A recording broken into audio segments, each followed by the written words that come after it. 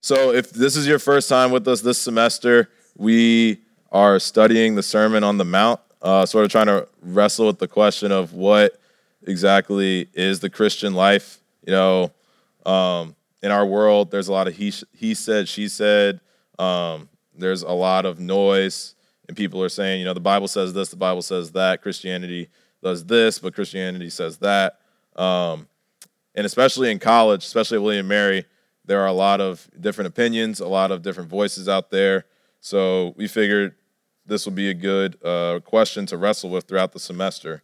And last week, if you weren't here, Nina Simone, not the famous singer and writer, but someone just as talented, in my opinion, came and shared her thoughts on the Beatitudes with us. And if you're not familiar with the Beatitudes, that is the beginning of the Sermon on the Mount, where we learned last week that Jesus is describing the character of someone who is following him.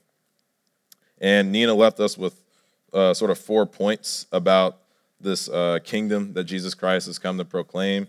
She said that the kingdom is not what we expect. The kingdom is not what we think we want. The kingdom is not built by crowds, but by his disciples. And it is a kingdom of God with us. And from there, this kingdom that Jesus has come to proclaim is one that consists of his disciples, the people whose character is described by the Beatitudes, which is Matthew chapter 5, verses 1 through 12. And so tonight, what I'm going to talk about is this next section in the Sermon on the Mount that's titled in most Bibles as Salt and Light. And so we're going to get into what exactly Jesus meant when he said we were salt and light. So I'm going to actually start by reading the beginning of the Sermon on the Mount, starting with the Beatitudes. So if you have Bibles, if you have a Bible app, go ahead and bust that out. I'm going to be in Matthew chapter 5, reading verses 1 through 16. But tonight we will be mostly focusing on verses 13 through 16. So this is Jesus talking to the crowds and his disciples. Seeing the crowds, he went up on the mountain, and when he sat down, his disciples came to him. And he opened his mouth and taught them, saying, Blessed are the poor in spirit, for theirs is the kingdom of heaven. Blessed are those who mourn, for they shall be comforted. Blessed are the meek, for they shall inherit the earth. Blessed are those who hunger and thirst for righteousness, for they shall be satisfied. Blessed are the merciful, for they shall receive mercy. Blessed are the pure in heart, for they shall see God. Blessed are the peacemakers, for they shall be called sons of God. Blessed are those who are persecuted for righteousness' sake, for theirs is the kingdom of heaven. Blessed are you when others revile you and persecute you and utter all kinds of evil against you falsely on my account. Rejoice and be glad, for your reward is great in heaven. For so they persecuted the prophets who were before you.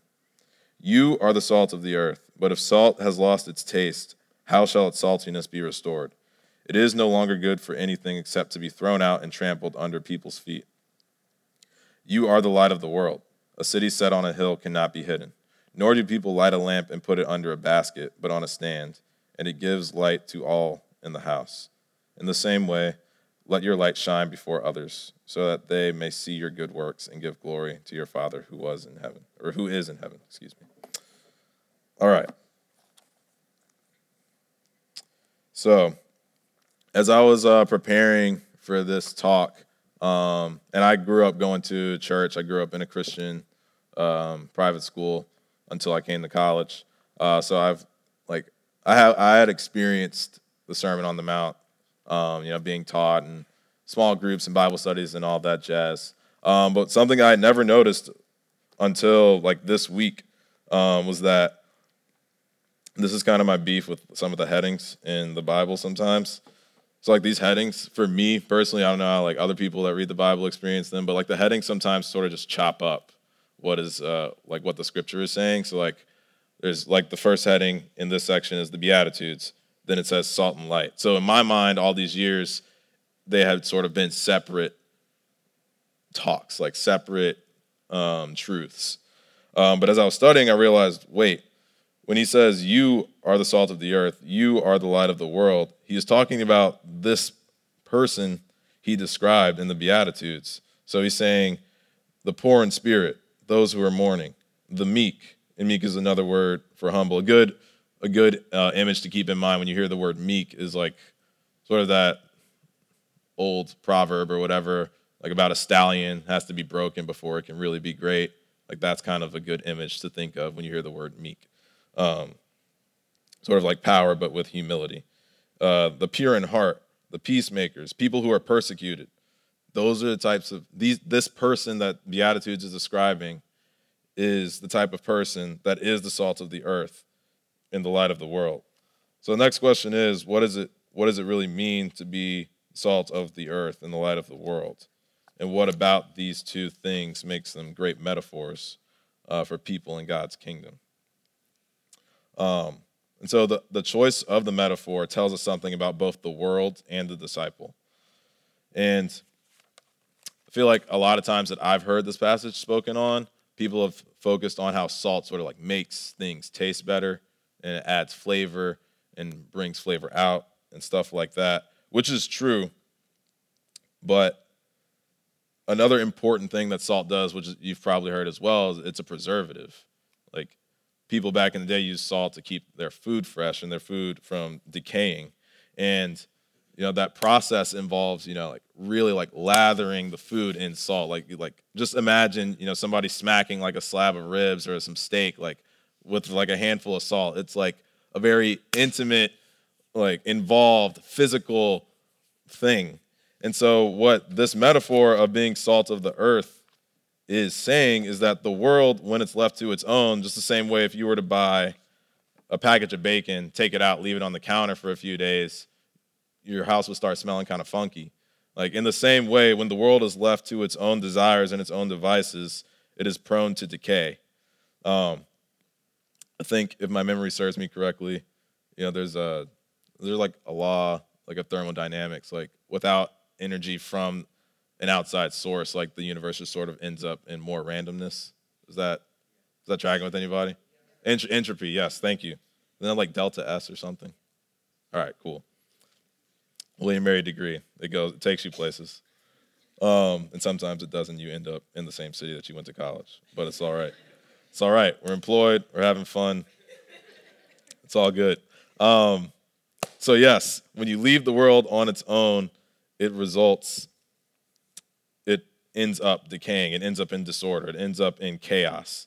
So yes, salt may add flavor to whatever food you may be eating, but I think there's another piece here that's important to recognize, and that is the person described in the Beatitudes is also meant to step into these sort of nasty situations that a lot of people shy away from, like working with kids with special needs, doing prison ministry, visiting prisoners, working with the poor and things like that. Because the idea that, we can be salt and sort of like make the world more appealing to God is, it's kind of tricky. There's a verse in Isaiah, it's Isaiah chapter 64, verse 6, it says, our good deeds are like dirty rags. There's never really going to be enough that we can do in order to like gain good standing with God other than just embracing Jesus Christ as our Savior. And so as the salt of the earth, we are to prevent the world from socially decaying. And salt, back in that day, was not just pure table salt like sodium chloride, like Lowry's that you're used to putting on scrambled eggs and whatnot.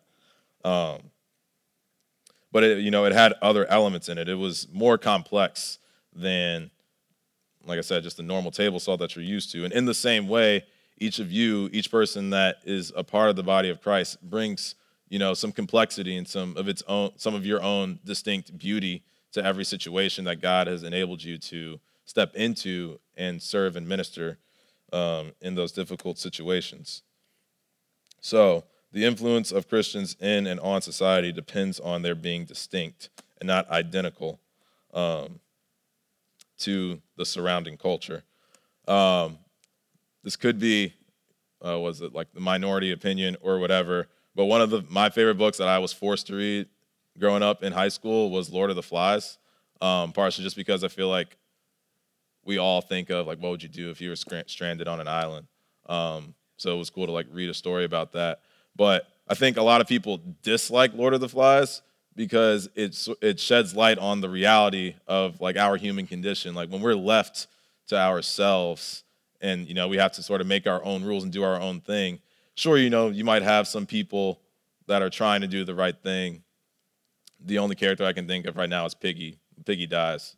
I don't think many people actually liked Piggy, so I'm not really focusing on Piggy, but there's, a side where like they're trying to do the right thing, like trying to be orderly and civilized, like, hey, like I'm the one speaking, listen up. But then there's also going to be the other side that's like chaotic and unruly and killing each other and just doing all sorts of weird things that I did not recognize were happening without Spark Notes. Good night. But I think that's a good image of what Jesus was trying to say here. Like we, as Christians, as people trying to move through that sort of journey that Nina described in the Beatitudes, we have to be willing to step into these less than desirable situations. We have to be willing to stop and check on that friend who's been just kind of locked up in their dorm room crying and nobody's really heard from them in a while. We have to be willing to maybe stopping on our way to class, clearly seeing that somebody's not having a good day and saying, hey man, like what's going on? Like you're in college, like you're doing all right. Like, let's talk a little bit. Like what got you down right now?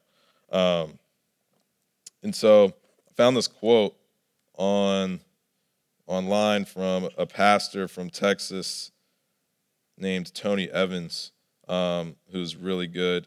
I think he articulates this very well. He says, when we look closely at a deteriorating culture, we will probably see the people of God withdrawing from it. For example, when Christians abandon inner city and urban neighborhoods, taking their skills, resources, and moral influence with them, those neighborhoods deteriorate. When Christians leave the public school system, moral values are systematically erased until they become almost illegal to teach. When Christians vacate the media, a spiritual approach to defining everything we hold dear goes with them. When Christians get out of politics, righteous political decisions leave with them. God's people have been called to penetrate society.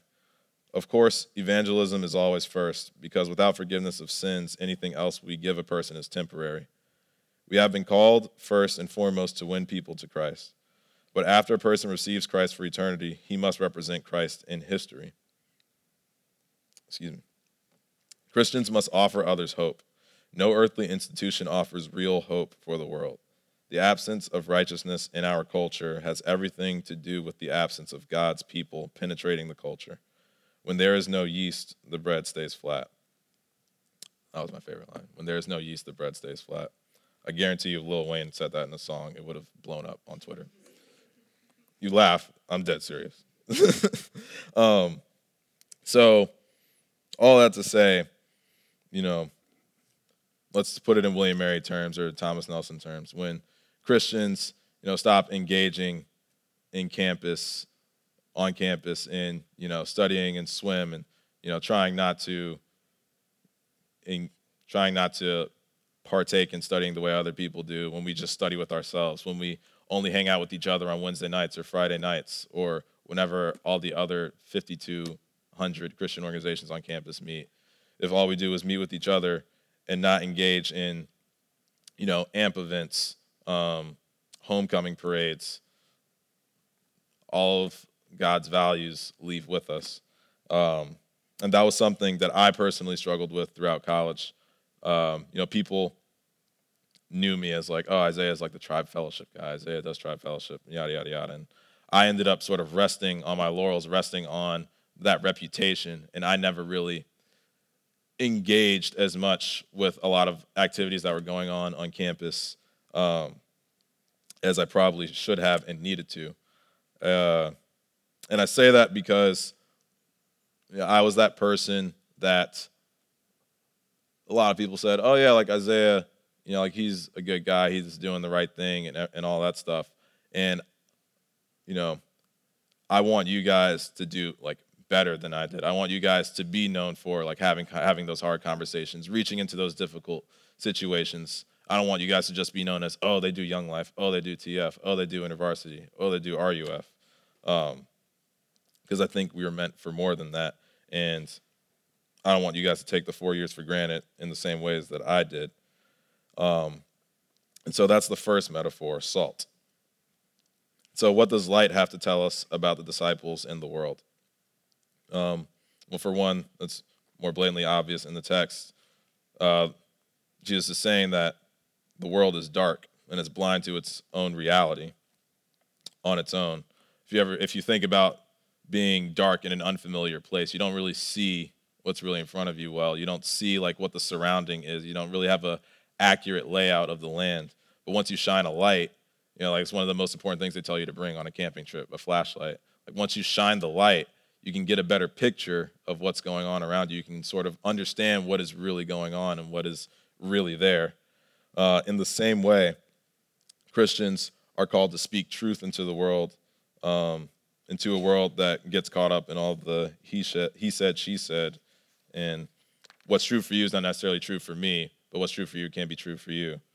I'm going to read a quote from this commentary written by a guy named John Stott, who I don't actually know, but all the pastors recommended it to me, so we're going to take it as legit. But seriously, from what I've read, it's pretty good. He says, the works that we are talking about now deal with the first 3 great commandments, which pertain to God's honor, name, and word. It is healthy to be reminded that believing, confessing, and teaching the truth are also good works, which give evidence of our regeneration by the Holy Spirit. We must not limit them to these, however. Good works are works of love as well as of faith. They express not only our loyalty to God, but our care for our fellows as well. Indeed, the primary meaning of works must be practical, visible deeds of compassion. It is when people see these, Jesus said, that they will glorify God, for they embody the good news of his love, which we proclaim. And so works are important, but it comes from the truth of knowing God. And disciples shine light by sharing truth and being willing to let our Christianity be visible. Pastor Wes, who's speaking next week, and he's actually here tonight, introduced me to a man named Ben Hakim, who grew up in Williamsburg, and he's currently a missionary in China, I believe. Is that right, Wes? Missionary in China? Missionary in China. And we've met a couple of times now, and we've just been getting to know each other, and he's just asking how he can support like what we're doing on campus here. And last week, we met for what I thought was only going to be an hour, but we're just getting together just to catch up, hear how things were going. And Ben's one of those guys that's like very sort of, the world would describe him as very spiritual. What Christians would say is he's very in tune with the Holy Spirit. Like he is just always listening for what God is doing. And so Ben looks at me on this past Friday, while we're at Aromas, and he's like, hey, like I thought it'd be cool to, just go on campus and just talk to some students and encourage them and just talk to them about God. And outwardly, I'm like, yeah, like, let's do that. Inside, I'm like, this is it. I'm going to become that campus minister that's always trying to talk to guys about God, and I'm going to say something stupid. I've never done this before. Like, I can't do this, but let's do it because I don't want to be a punk. That's literally what I said. I was like, I mean, I don't want to be scared, so let's do it. And it was incredible. Like Ben, he like went up to some of these students and he just said, hey, Isaiah and I are just walking around and we're just trying to, talk to people about God and encourage them, and just want you to know, like, God loves you. And I'm praying, and right now he's telling me like this, that, and the other. Like he would like talk about things, like personal things about like these people's lives, and he would be right.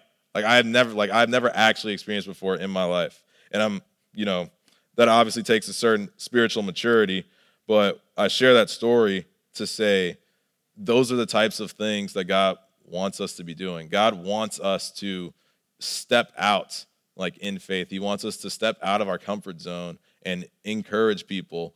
You're not trying to just say, hey, like you need to believe in God. You just want people to know, like, hey, like you're more valuable than the grades that you put out. Like you're more valuable than whatever internship you get. You're more valuable than whatever school is on your diploma. Like TNCC, ODU, William and Mary, like Richard Bland, it doesn't matter. There is a God that cares so much more about your heart and your just physical, spiritual, and mental well-being more than anyone on earth ever will. And like I said before, I was not good at speaking truth into people's lives when I was a student at college, and it's still something that I'm striving to get better at. There was one time, I think it was sophomore year, I was meeting with a friend for lunch, and he had come to Tribe Fellowship like earlier in the week or the week before, and like he had really been like hit by this guy named Timotheus Pope that came to speak, and he really been hit by what he said, and I was like, okay, like I'm gonna try to capitalize on this, like try to talk about God, and we sit down at lunch, and I think he could kind of tell like what was about to happen, and he was like, so like what did you want to get lunch for? Because I never really reached out to him before. He was like, so like what do you want to talk about? And in my mind, I'm like, all right, like I just wanted to ask you like what's your experience with God? Like this is it, here it goes. That was what's going on in my mind. Outwardly, I was just like, oh, I just wanted to catch up. Just want to see how you're doing, like how's football, how's life? You still pledging? You pledging that frat? Like, I bailed hard because I was scared, like I was terrified, and it's not meant to be easy. Like I said, think about being salt being put on like a decaying piece of meat. Like that does not actually sound great, but that's kind of like. That image is so poignant, but that's really like what it is. Like we have to step into these difficult situations and trust that God will move through us. And another one of those difficult situations that I sucked at in college was confronting friends, like close personal friends that would probably respect what I had to say, but it was just kind of like, like the house is doing well. Like I don't really want to, mess anything up. And again, like I was one of those guys, and I think I still am one of those guys that people would say, oh yeah, like Isaiah's probably like, a good friend to all of his friends. He's probably one of those stand-up guys that like anybody would want him as a friend. But like by the end of my time in college, and I started realizing where I had sort of let some people down, if all I had done is just ask that extra question or just said, hey, like maybe you should think a little bit harder about that. I was like, man, like I suck as a friend. Like there's like, I'm serious. Like I can look back on multiple like very vivid moments where it's like all I had to do was just say something. All I had to do was just say something. And maybe it wouldn't have turned out that much differently, but I gotta believe it would have at least put these people like in a better direction. Maybe would have saved some tears and some pain. So again, I'm telling you this because I want you all to be better than I was in college. And this is something that I'm trying to sort of instill in the culture at Tribe Fellowship here, sort of trying to change the way we do things. A lot of the leadership team is going to be going through this book called Breaking the Huddle that my friend Connor, who helps run IV, recommended to me. And basically the premise of Breaking the Huddle is, if you think about what a huddle actually is, the football team or whatever team is, inward facing. They're all facing each other, talking about a game plan, talking about, the strategy and everything. But sometimes communities like Tribe Fellowship or whatever, Christian community you could think of, sometimes we get huddled. Sometimes we become too inward facing and too inward focused, and we forget about the world around us, and we lose our saltiness, or we lose that light, or we don't shine that light. Like Jesus said, like the light is not meant to be put under a basket. Nobody lights a lamp or lights a flashlight to not see whatever's around them. And so breaking the huddle is about becoming better disciples by being more witness and outreach minded. And a lot of people think sort of witness and outreach those are things that are sort of like gifts that only certain people can do. But I think we're all honest with ourselves, and when we look at Scripture and just sort of try to embrace what is actually there, we'll see that, wait, every child of God, every believer has that responsibility of being light and being salt to the world around them. That's what Jesus is saying here. Like, if you want to be my disciple, if you want to be that person described in the Beatitudes, you have the responsibility to be salt and light to the world around you. It's not really a choice. Like, you don't get to pick and choose, who you're going to love, who you're going to serve. If there's a need and you have been gifted or called to fulfill that need, we have a responsibility to do so. And that's honestly why I'm here, why I'm even doing this job. I was going to go to grad school to do physical therapy. And when I say I was going to go to grad school, I've been accepted. Like, I had a scholarship. Like, I was set. And I don't say that to brag. I'm just telling you, like, the email was ready. Like, all I had to do was say, all right, like, admissions fee, here's the check. But here I am because I realized that God had put a call on my life and there was a need, and I had credentials, like, to fill that need, or at least attempt to. For all I know, like, I could crash and burn in this position. But just because I am sowing seeds doesn't mean I have to be the one to also reap that same fruit. Somebody could come up next year, 2 years, 3 years, 10 years after me, and they could see this room filled, like, to the point where people are, like, sitting on the stairs, and I could be long gone. But I would live my life much better knowing that I at least responded to the call that I felt. And that's what I'm trying to instill in you guys tonight, and hopefully for the rest of my time in this position. Here's another quote from this commentary that I read. The author wrote, actually he was quoting somebody else when he said this. Flight into the invisible is a denial of the call. A community of Jesus which seeks to hide itself has ceased to follow him. Let that sink in. Flight into the invisible is a denial of the call. A community of Jesus which seeks to hide itself has ceased to follow him. So, if the Beatitudes talk about Christian character, these metaphors of salt and light are describing the function of Christian influence. And these metaphors that Jesus uses to teach leave us with three major points. Based on the character of the Christian, we should be fundamentally distinct from non-Christians, like salt to a wound or light in a dark room. Like, if you have ever gotten salt or Germ-X, whatever, like, just name something that's cleaning a wound. It hurts for a reason. So it's highlighting the fact that something's wrong. The second major point is that we have a responsibility, which is what I was just trying to convey. Each metaphor begins with the pronoun of the emphatic you. In the Greek language, apparently, it's just, like, very forceful. Like, you are the salt of the earth. You are the light of the world. And so you are the light, and so you must let your light shine and not conceal it in any way.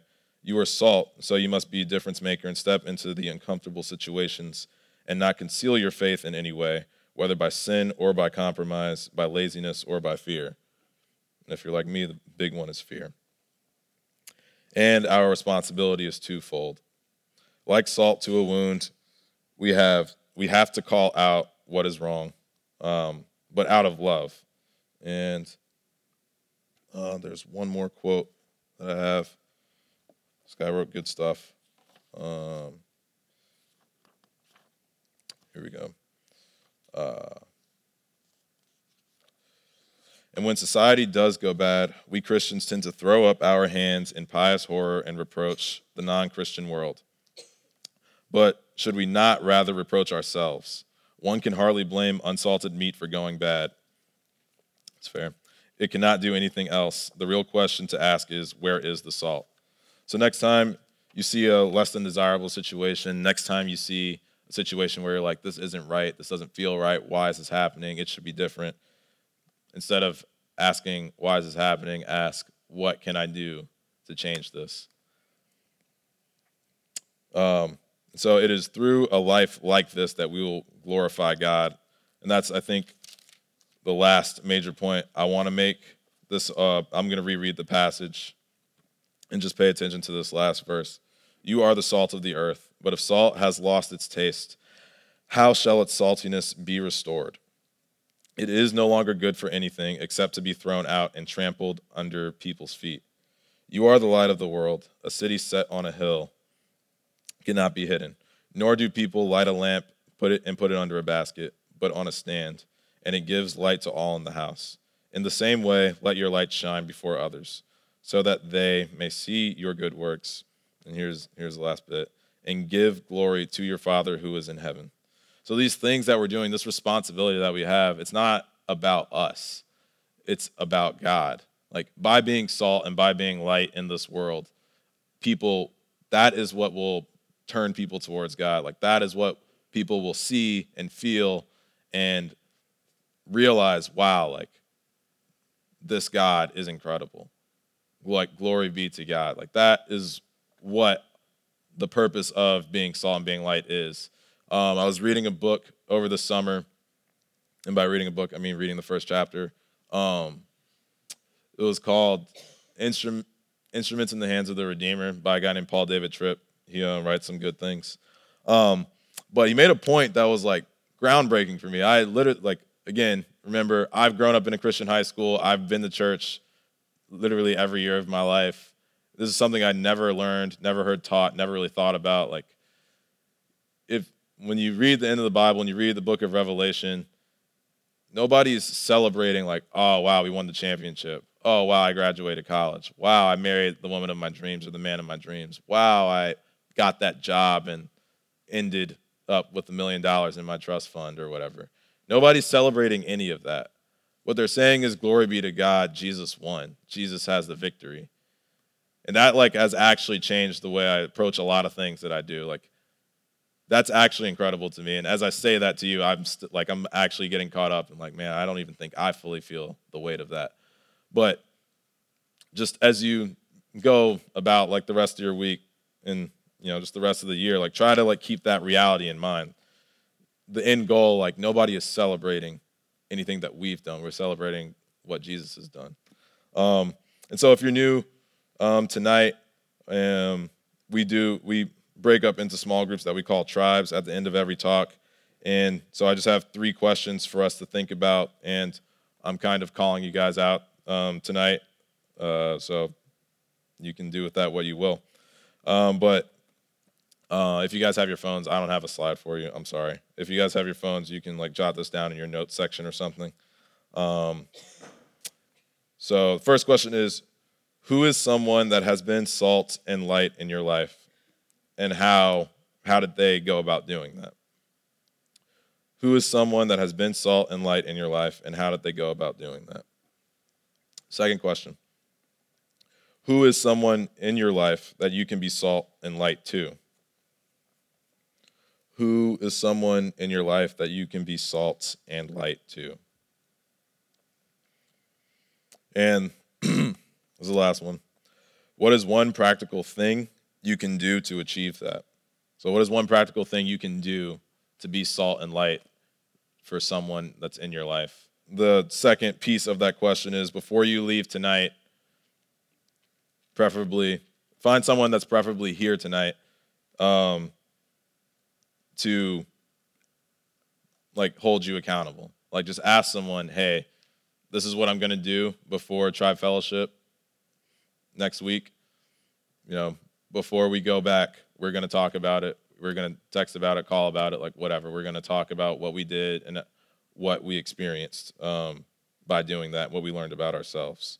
So what is one practical thing you can do to be salt and light in someone's life?